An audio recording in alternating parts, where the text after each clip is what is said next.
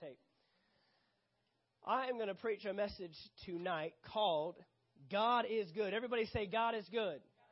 God is good. You know, sometimes we just think about God doing good things. Or, you know, He's a good person. Or, you know, He can show us good stuff and He does good stuff. But God is good. God is good. And so that statement, those three words, I think can change the way that we see things in our life. And so we're going to look at some things here today. You know, we see enough bad, right? Why is it so easy to focus on the bad in the midst of the good, right? You know, we deal with this in ministry sometimes. I just got done talking to our leadership this past weekend about celebrating, learning to celebrate. Learning to celebrate the good times, learning to enjoy the things that God is doing. And many times we see the shortcomings. Many times we see the negatives or the things that aren't quite going right. You know, it's just by our nature that, you know, we can do 9 things right and get one thing wrong, and we'll focus on the one thing that's wrong. And there's a part to that where, you know, you want to fix those things. You don't just want to, you know, at least I'm doing this right. You know, we want to get it all right. Amen? But there is a level of focus sometimes that I think is that isn't good. There's a level of focus that I think is dangerous to us if we just are always camping on the evil that's going on and the bad that's going on. And we're living in a world, in a day and age, in a time, in a season right now where we see more than has ever been on the face of this planet. I was just watching a message I shared with a few people. I was watching a message just yesterday on a guy that is ministering at a church out in Texas, and he was talking about the signs of the end times. He's actually preaching a series on it. I've been watching it because, you know, that stuff interests me, especially as a pastor. You know, I've got to be clued in on that. I'm not really a news guy. I'm not really one to just go reading the news and finding out, but current events are important, and finding out how they relate to the church and finding out how we can be proactive about things and not just reactive. And that's kind of what we're talking about on Sundays. What is the role of the church in the midst of all the mess that we see? What is the role of the church in the last days? And so he's talking about different things, and he was talking about some things that were just super shocking, man. I mean, I was just like, I was floored to even hear that he was talking about this stuff. One thing that he was saying was that there are people right now, today, in the world, in our own nation, that are trying to manipulate genetic code in DNA. Right now, they're already trying to find a way to add someone else's DNA to an embryo. That you have your moms and you have your dads, but hey, if you want this kid to be smart, or if you want this kid to be fast, or if you want this kid to be tall, or if you don't want this kid to have the same medical history that you and your parents have had, then and we can go in and we can manipulate something that God is creating. God's already doing this thing. And then they're doing transhumans, where they are basically creating a bunch of Captain Americas in the world. And America, China, and Russia are in an arms race right now to see who can get there first, who can create this superhuman. Literally. They want it fast as this person, strong as this person, smart as this person. And so we just take all the genetic code and dump it in here and see what we get. It's taking place right now. How many know Jesus is coming back? Amen. We got to be excited that Jesus is coming back. The church is going to be raptured up. We're not going to have to hang around for all this crazy silliness. But, you know, we're promised that these things are going to take place. In fact, let's just go ahead and look here. John chapter 16, verse 33. These things I have spoken to you, that in me, everyone say in me, you may have peace. You know, it's dangerous to be in the world and not in Jesus. If you're going to be in the world, you want to be in Jesus in the world. You don't want to just be in the world. And he's saying that in me, you will have peace. Why? In the world, you will have tribulation. But be of good cheer. I have overcome the world. There are 2 promises in this verse. There are 2 promises in this verse. And many times we focus on the first one. tribulation. Now, he's not talking about the tribulation. He's talking about oppression and obstacles that come to us in life. That's literally what that word means. Tribulation is just an oppression or an opposition against God's will. So, in the world, you will have tribulation. Well, if Jesus said you will have, then there's no getting around it. There's no shortcuts. There's no take me home early, beam me up, Scotty. I'm done with this mess. No, you will have tribulation. But then he says this, I have overcome the world. So 2 promises. Number 1, you will have trials. Number 2, you will have victory. How many of you know we cannot have victory without the trial? You cannot win if there's no battle, right? Many of us want great faith, but we don't want the great tests that bring the great faith. You want the faith of Abraham, but you don't want to go through what Abraham went through. You want the faith of Paul, but you don't want to go through what Paul went through. You want the faith of a little shepherd boy at the age of 17 that goes out to face a giant, but you don't want to face the giant. And so Jesus gives us 2 things here, 2 promises. He says, I promise trials, but I promise victory. I promise overcoming. Now, the key here is he says, in me, you may have peace. He says, as I've spoken these things. Usually when people tell you about scary things, you get scared. And he's telling us here, I am alerting you of the evil that's coming, of the scary things that are coming, so that you can have peace. Why? Because in the midst of evil, God is good.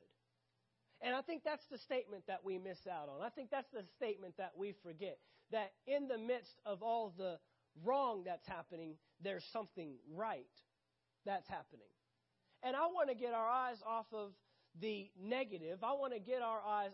We need to raise up a church in the last days that in the midst of trials and tests and turmoil and the tribulation we see in the world, we are able to reflect and reveal a God that is good. God is good. Now, I was blessed to go to some good churches growing up, but I know that there are some churches out there that preach a God that's ready and waiting for you to mess up. That there's a God that has that is looking for any opportunity to strike you, to smote you, to smack you, to punch you, to crush you, to break you. We have taken lightning, and it's now a resource that God uses to strike people. And, how many of you have ever made the statement, you see somebody doing something wrong, you're like, I'm backing up because lightning's about to come up in here and is about to light you on fire. About to light your tail up. And we don't realize, even in as funny as that is, and even as badly as you think you might want God to light them up. Some of you going to work thinking, my coworker over here, God, we could use some lightning right about now. Some of you going to work and on the way in the car, you're having conversations and you're reminding God of Moses. And you're saying, now I'm going to remind you about a guy, and I'll remind you of time you swallowed up people with the earth. You used the earth as a pit. And if something was going wrong, the earth opened up and people fell into it and they were never heard of or seen again. Talk about 6 feet under. Talk about 60 million miles under. We forgot you were even on this planet before. And so we got to be careful, though, because we can create this picture of a God that's upset, of a God that's angry. Now, there are things that grieve God. There are things that grieve the Holy Spirit. I have to deal sometimes with this with my staff. And some of you might see it every now and then. I try not to do it so much around here, but I can have I call it my ministry face. Come up in here, ready to get some work done. He's pointed. And sometimes my staff will say, stay away from Pastor Mark. He's angry. Well, I'm not angry. I'm pointed. And there might be things even that I see that grieve, but I'm never angry and upset about it. I had to teach one time on frustration, and that frustration is okay. It's okay to be frustrated. There are a lot of great things that we enjoy today that came out of people's frustrations. They got tired of having to light candles all the time, so they said, we need to find some electricity, and we need to create some light bulbs, and I can just flip a switch. I'm frustrated. I'm tired of standing. I'm ready to sit down. Somebody put 4 legs on this thing. I'm tired of walking. I'm going to create something that rolls and can take me somewhere, right? Inventions come out of frustration. It's the response to frustration that gets us in trouble. Do I just respond out of anger, or do I respond out of problem solving? Okay, this is frustrating. How are we going to fix it? And so I believe that we serve a good God. Anybody believe we serve a good God? In fact, John chapter 10, just a few chapters back, John chapter 10 says this. The thief does not come except to steal and to kill and to destroy. How many of you would categorize all that in the bad column? Right? But then Jesus says this, I have come that they may have life and that they may have it more abundantly. God doesn't just want you to have life. He wants you to have an abundance of life, overflowing life. Why? Because you are influencing somebody else. I don't want to just give you life. I want to give you life that overflows into someone else's life. An abundance of it. It's hard to give away something you don't have an abundance of. And we are in the earth to give away life and to be a light in the midst of darkness. So right here we see that the enemy is the thief. He's the one that's coming to steal and to kill and destroy.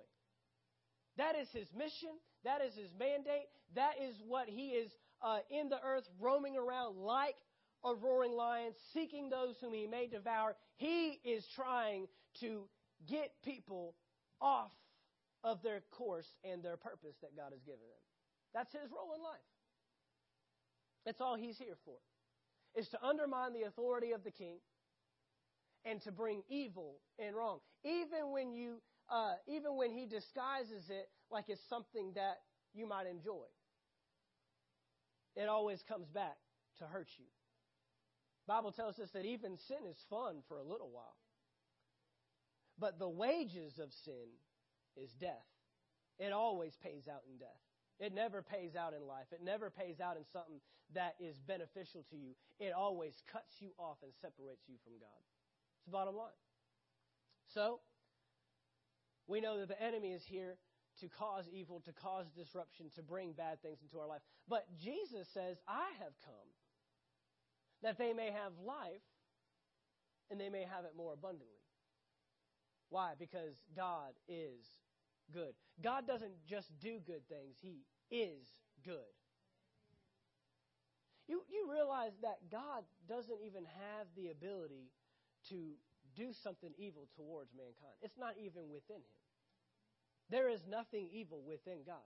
He is a good God. Now, we just saw that we've been promised trials and tribulation. But just because God promises it does not mean that he brings it. And what I have found out in life is that a lot of believers struggle because we don't know who we're fighting. And if you don't know who you're fighting, you can't be victorious. If you don't know what you're up against, you won't claim victory. The first key is to understand the source of the evil that's coming against me. Understand the source of this trial and this tribulation that's in my life. Anybody ever been through a trial or tribulation? Okay? You laugh because it's a rhetorical question. Duh, yeah, I'm in one right now, Pastor Mark. Thanks for rubbing it in.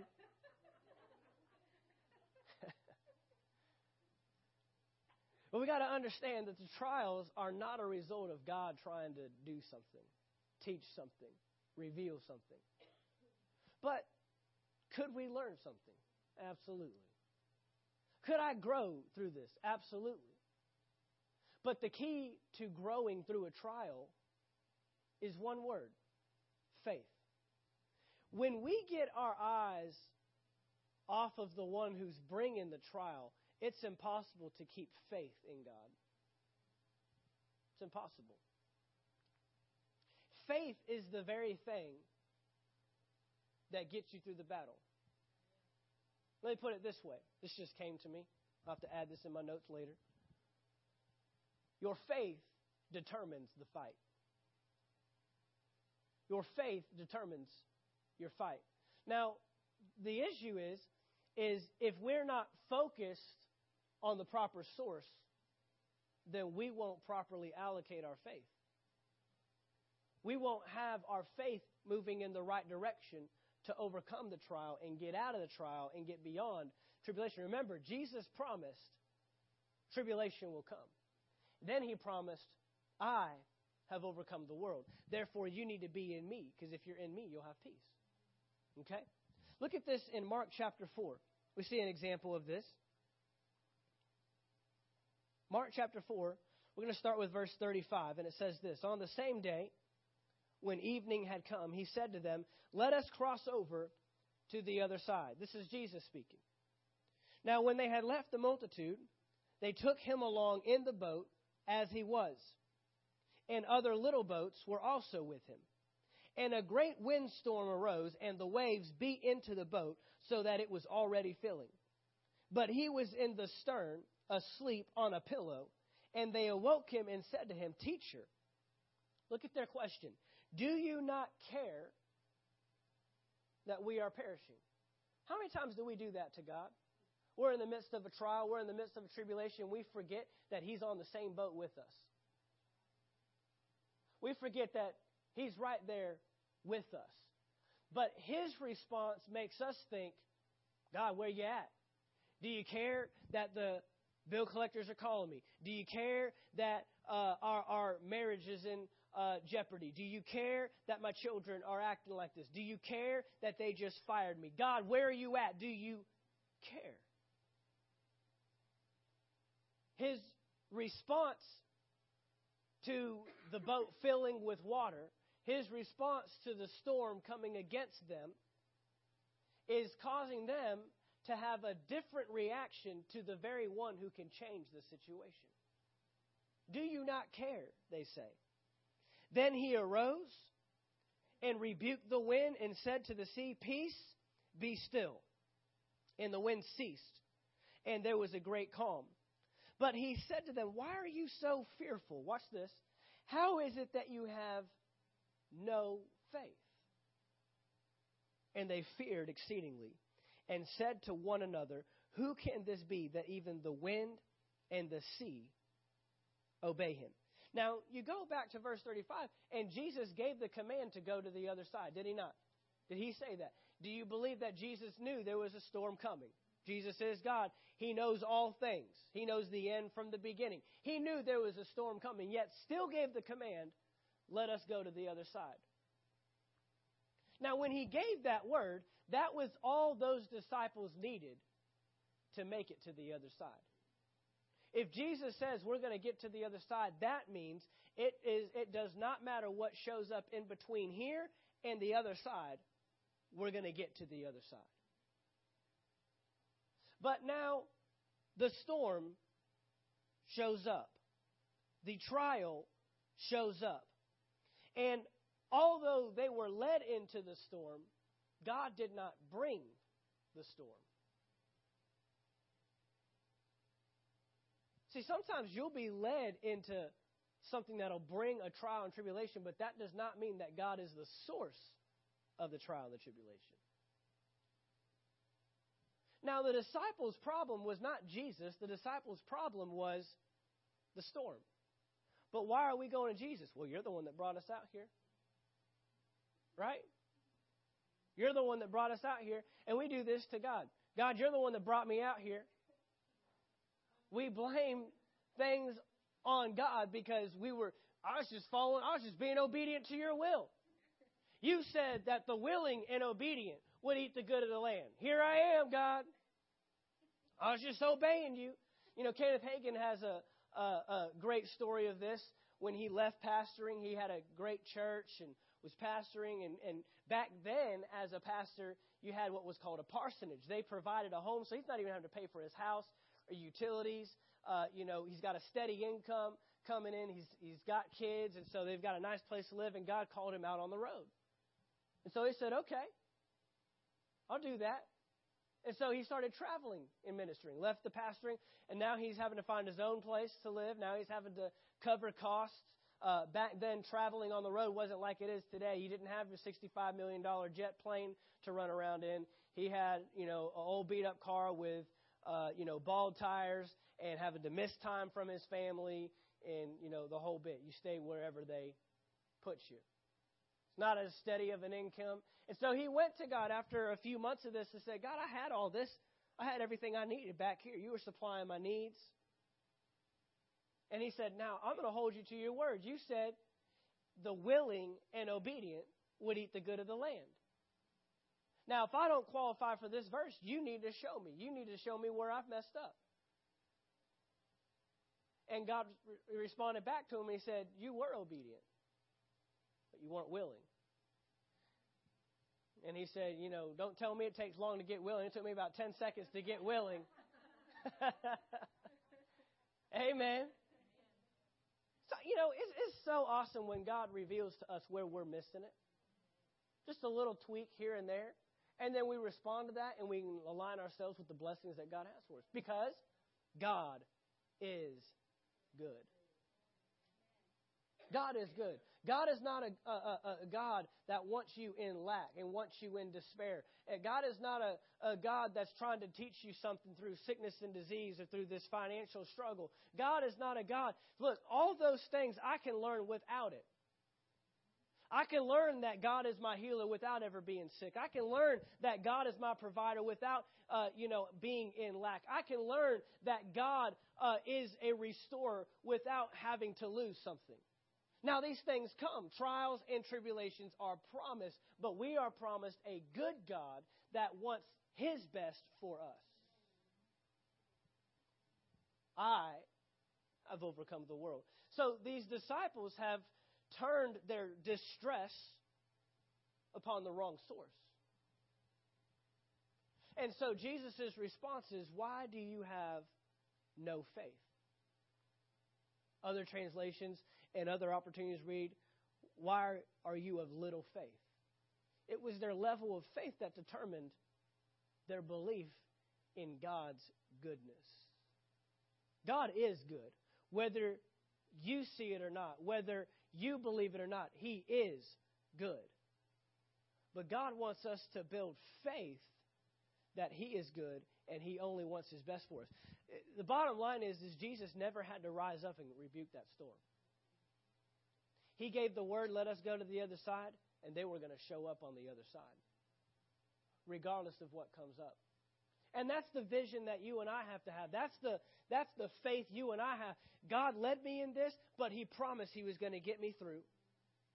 I believe that God is good, so I'm not turning my distress and my anger towards Him. I'm going to remain in faith. He said we're going to the other side because God is good. Look at Acts chapter 20.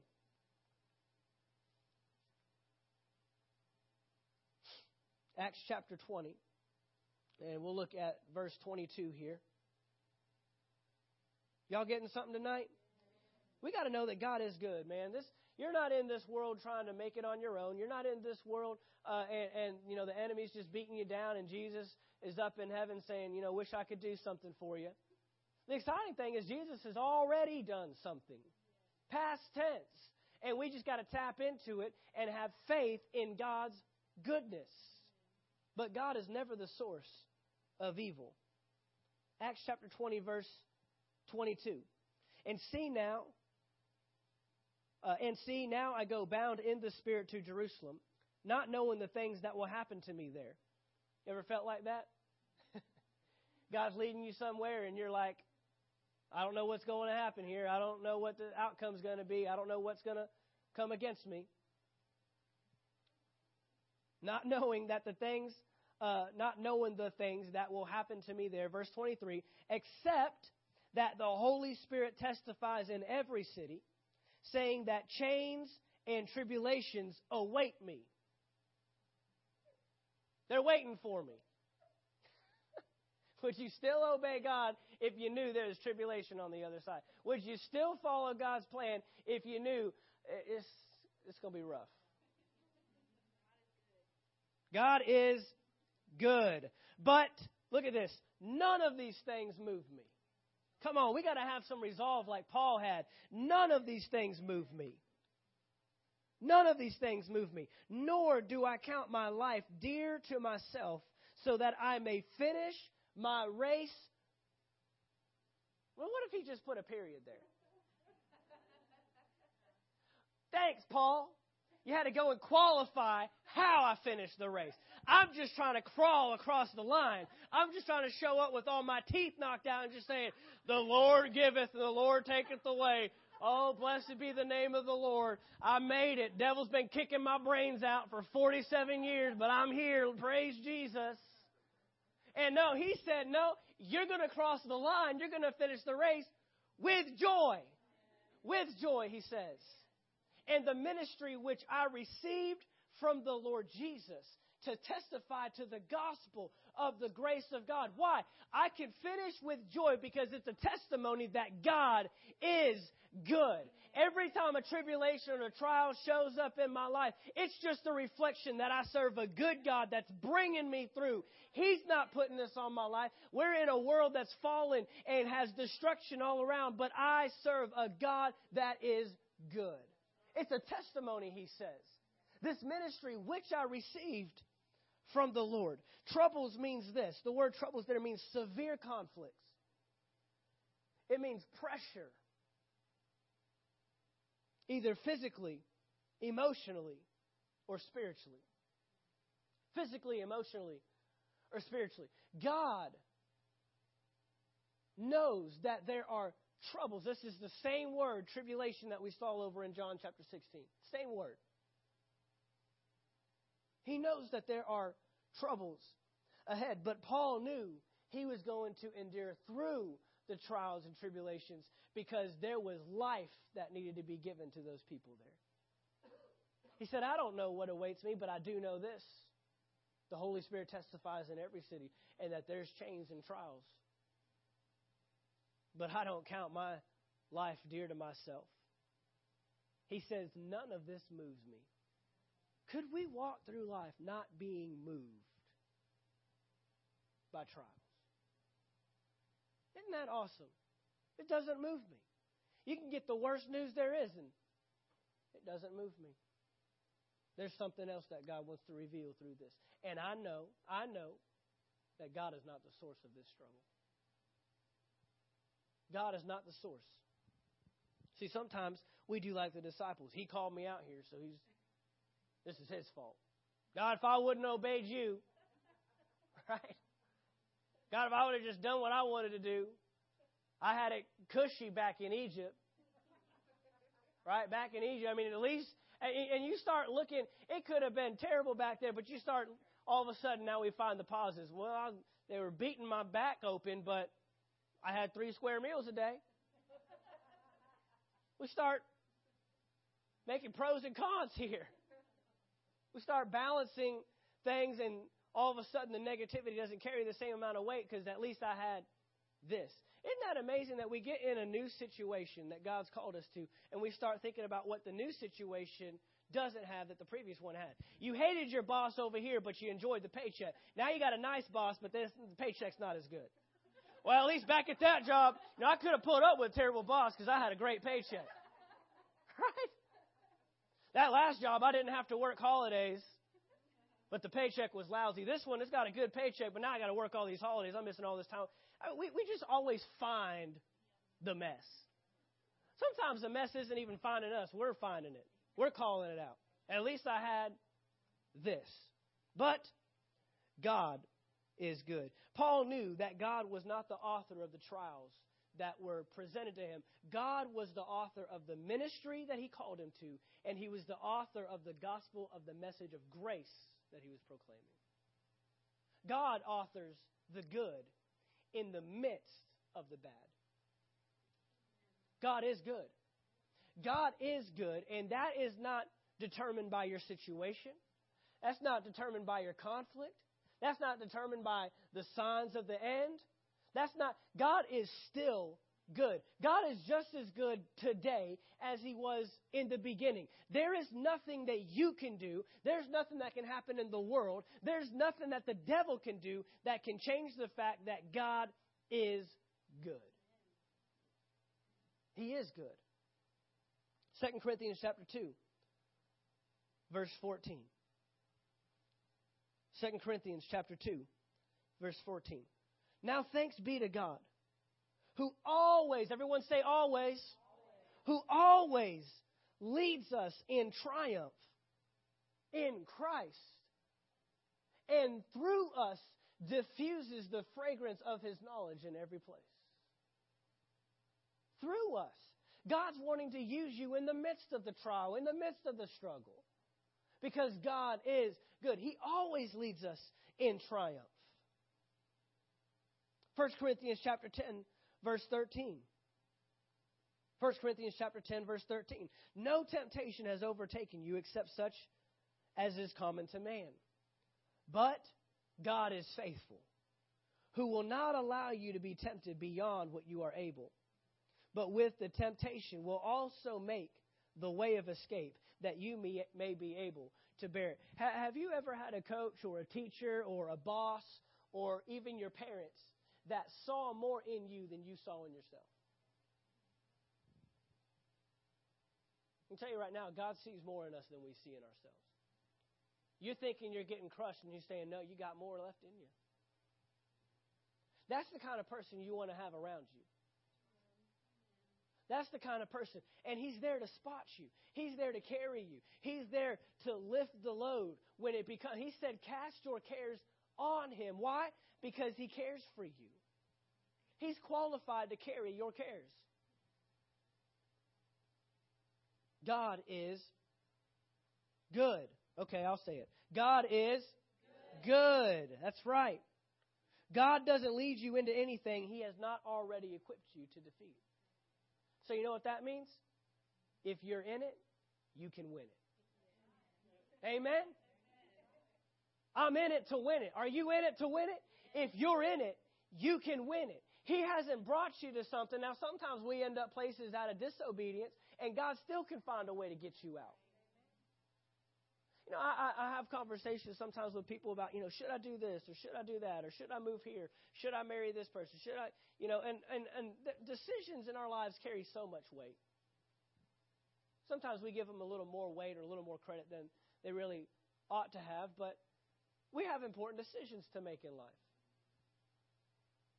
And, I just love the story of Jonah because God is so merciful and God is so gracious. God is good. And even when we miss it, He finds a way to get us out. I mean, let's go all the way back to Genesis chapter 3. If that were any of us, the Bible would have ended in 3 chapters. Oh, you disobey me? Forget it. You on your own. I'll go do my own thing. But no, He what? Starts over. Why? Because God is good. He shows up and He identifies the consequence of their decision. But then He goes to the stake and says, now look, I'm going to bring someone into this earth by a virgin woman, and He's going to crush your head. You're going to bruise His heel, but He's going to crush your head. I'm making a plan because I'm good. God is always looking for a way out, despite the mess you got yourself in. He knows how to get you out. I mean, if Jonah could just straight up rebel against God and say, no, ain't doing it. I mean, Jonah was that little kid that had the knife in his hand, putting it in the electrical socket, and the mom said, no, do not do that. And he said,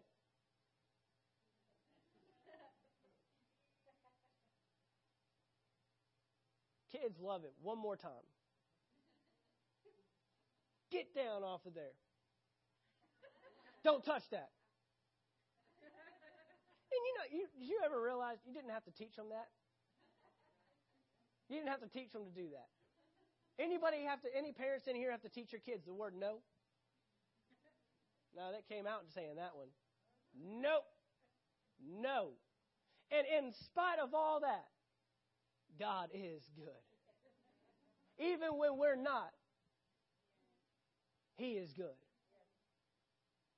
I have people come and they ask, should I do this? Should I do that?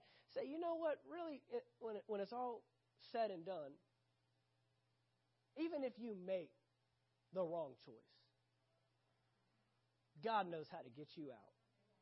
It's not the end of the world. Yeah, you might have to do some cleanup. And yes, we want to be sensitive to the voice of the Lord and the voice of the Holy Spirit. But all in all, God wants to know your heart.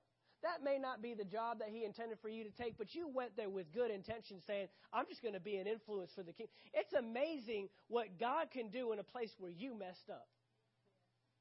You got yourself in a place that, hey, I didn't tell you to go there, but God still knows how to turn evil for good.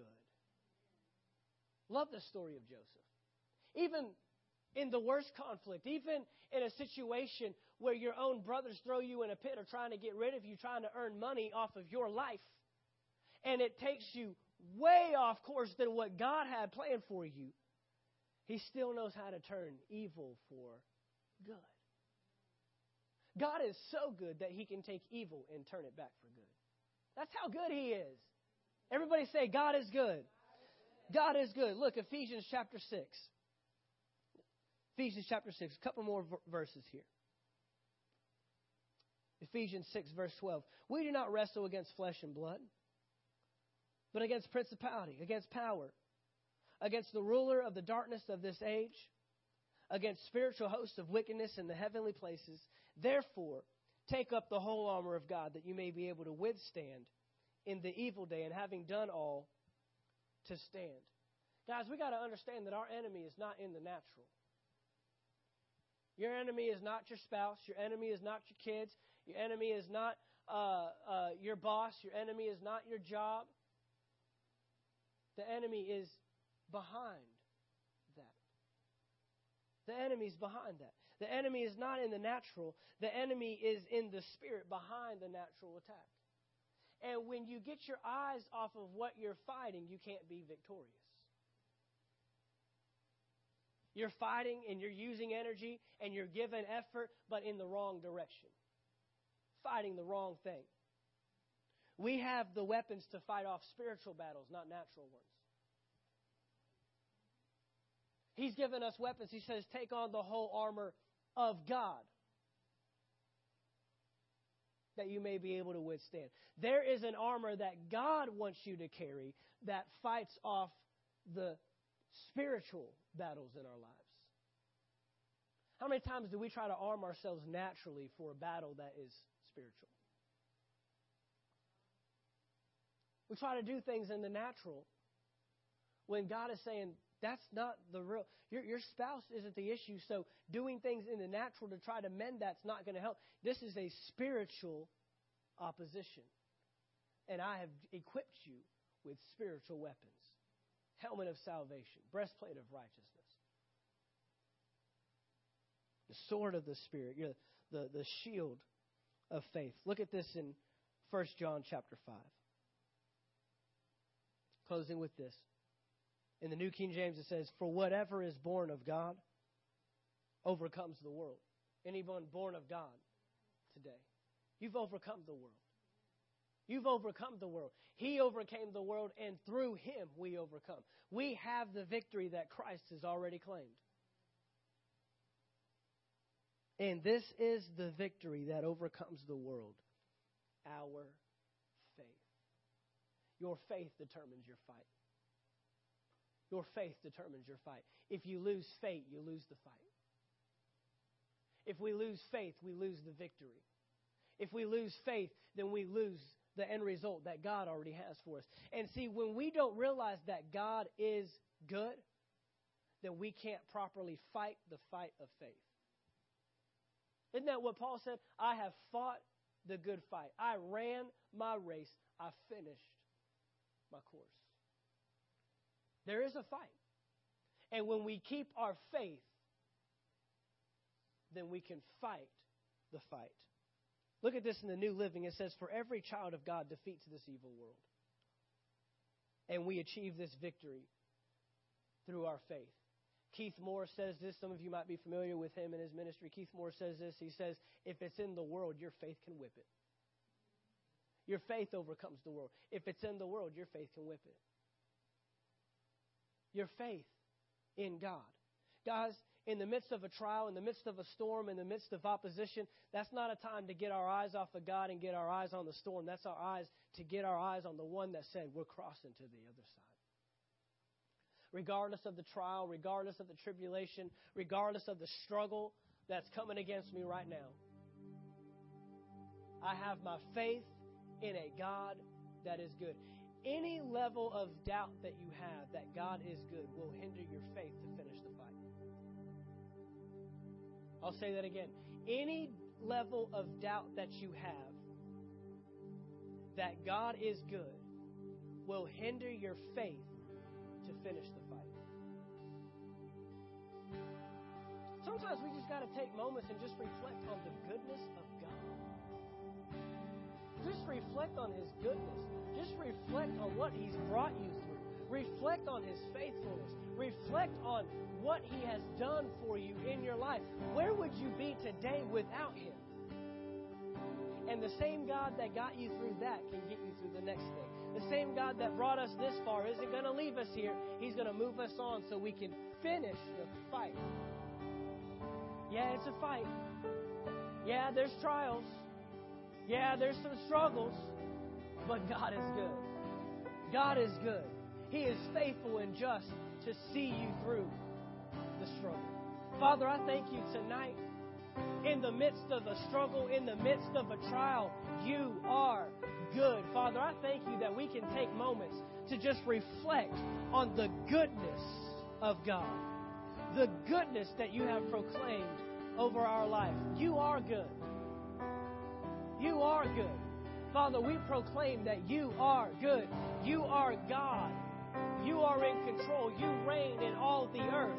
You have already declared our end from the beginning. You have already given us victory. You have already made us more than conquerors. You have already called us overcomers in the kingdom of God. And so we thank you tonight that we focus on the faith rather than the fight. We focus on your goodness rather than the evil of the enemy. We may not know what waits on the other side. We may not understand the trials and tribulations that we're currently going through or that we may go through. But we do know this. We do know that you are good. And your goodness helps us overcome in every situation. So, Father, we praise you tonight. And we thank you. And we give you all the glory. And we give you all the praise. Because you are good. We thank you for that tonight in Jesus' name. And all God's people said, amen.